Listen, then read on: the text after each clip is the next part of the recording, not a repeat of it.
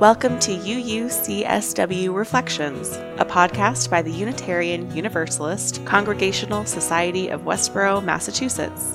We're glad you're here.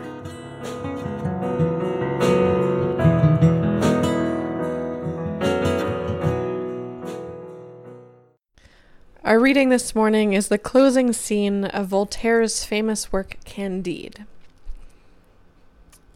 Pangloss used now and then to say to Candide, "There is a concatenation of all events in the best of possible worlds, for, in short, had you not been kicked out of a fine castle for the love of Miss Cunigund, had you not been put into the Inquisition, had you not travelled over America on foot, had you not run the Baron through the body, and had you not lost all your sheep which you brought from the good country of El Dorado, you would not have been here to eat preserved citron and pistachio nuts." "Excellently observed," answered Candide. "But let us cultivate our garden." The end. I went down to my grandparents' house on the Cape for a couple days last week. My aunt and uncle were there, and after the sheer intensity of the last few weeks, a change of scenery felt like a needed respite, even if I spent half the time working on my computer. See, this past week was the first time I felt like I really truly had no juice left for planning another service. And so when Henry and I finally arrived and settled in, my uncle, who's a ceramic artist with a passion for show tunes, told me he had something for me. As is his custom, he dropped this one-liner without preamble or explanation, but full of flourish and meaningful eye contact. "Now, it's time to tend the garden." And then he waited to see what I did. I've learned over my life that what my uncle says should nearly always be understood as metaphor or even a riddle, and rarely be taken at face value. Thankfully, he circled back and explained that it was the closing line of the book Candide, a story about a string of absurd and unfortunate events which ends with two friends eating pistachios and reflecting on how all the dominoes had landed them in that beautiful moment together. And after it all, it was time to tend the garden, to do some planting and rooting. "A garden is hopeful," my uncle said with wide-eyed emphasis to make sure I was taking note. And fittingly, the first week of June turns out National Garden Week. And my aunt was outside raking oak leaves and clearing old branches, ripping out giant yuccas to make sure the other plants had room to breathe. And over the course of the 2 days, my uncle kept asking me if I liked my gift, reminding me about the absurdities and the gardening. So I looked up the closing scene to Candide, the portion that I just read, and it did feel like it encapsulated the last year better than anything else I was finding. Because part of making meaning out of what we've been through, part of distilling what we've learned, is first acknowledging that it's been a really wild ride. And then I had to look up the word concatenation. I'd never heard it before reading this passage. And turns out it means that things are working together in a series, a chain of events leading from one thing to the next, a sort of Rube Goldberg machine of events.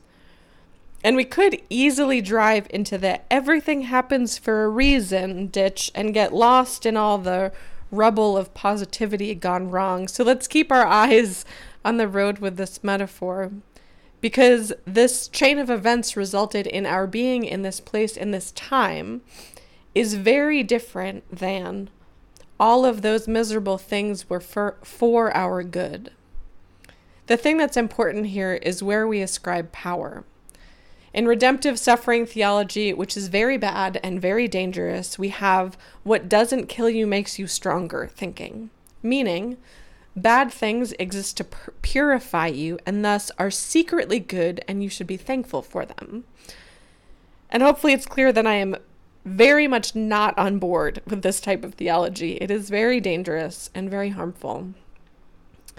And yet, it is true that we can develop something called post-traumatic wisdom, in which we, in our own empowered resilience and struggle, come to make meaning out of the difficult experiences of our lives. And I do think that this is something to be celebrated, a sort of phoenix out of the ashes effect in which we honor a person's resilience and effort without ever saying that trauma or violence is a good thing. And I appreciate this closing scene in Candide because the list of events feels absurd to a degree that might feel, shall we say, familiar after the last 2 years of pandemic life.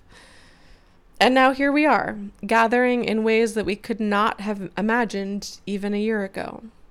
There is so much we've learned, so many ways that the upheaval of pandemic life has helped us to get clearer together about what we value, why we do things, and how to be together in community.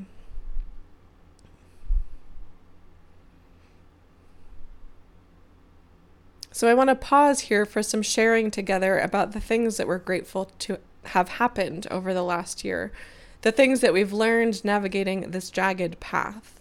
Amidst all the struggle, let's name the good that we've made along the way. I'm going to pause here. We're not including this in the podcast recording, but the congregation shared stories about things that they're grateful for that have come out of the last year. So now, let's orient ourselves to what comes next. The final line, I think, is just as important as acknowledging the litany of unfortunate events that preceded it and all the good that we found along the way. Candide ends by saying, "Excellently observed, but let us cultivate our garden." See, we need nourishment for the journey. We need wells of resilience to be able to digest impossible times. We need not forget to be creative or tend to our faith in the future, our faith that life will keep bursting forth. So I want to invite you to think about how you will tend your garden this summer. Maybe you will literally tend to garden. That is a good and beautiful thing.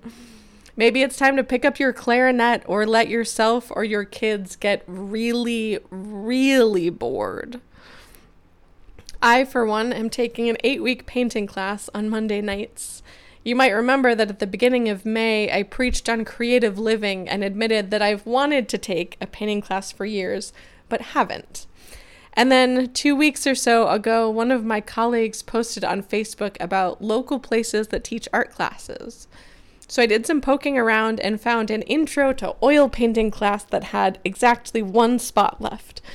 So I registered on an impulse, knowing that I needed to fill my own well if I'm going to have anything to give in my ministry and my living.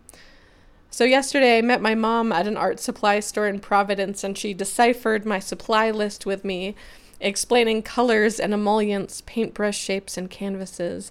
So I am now fully stocked and ready to cultivate my own garden. Because it has been a long year, one in which we adapted and changed course, imagined new possibilities, and set new programs into motion.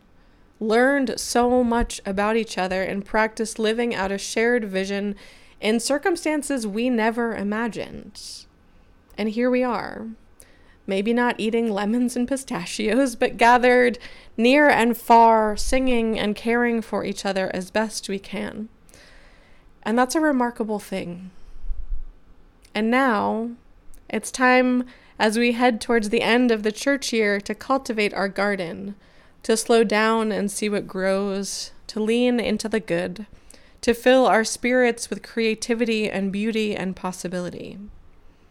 We have learned so much this year. And now, let us cultivate our garden. Amen, and blessed be. Thanks for listening. For more information about what's happening at UUCSW or for ways to get involved, visit us online at uucsw.org. All are welcome.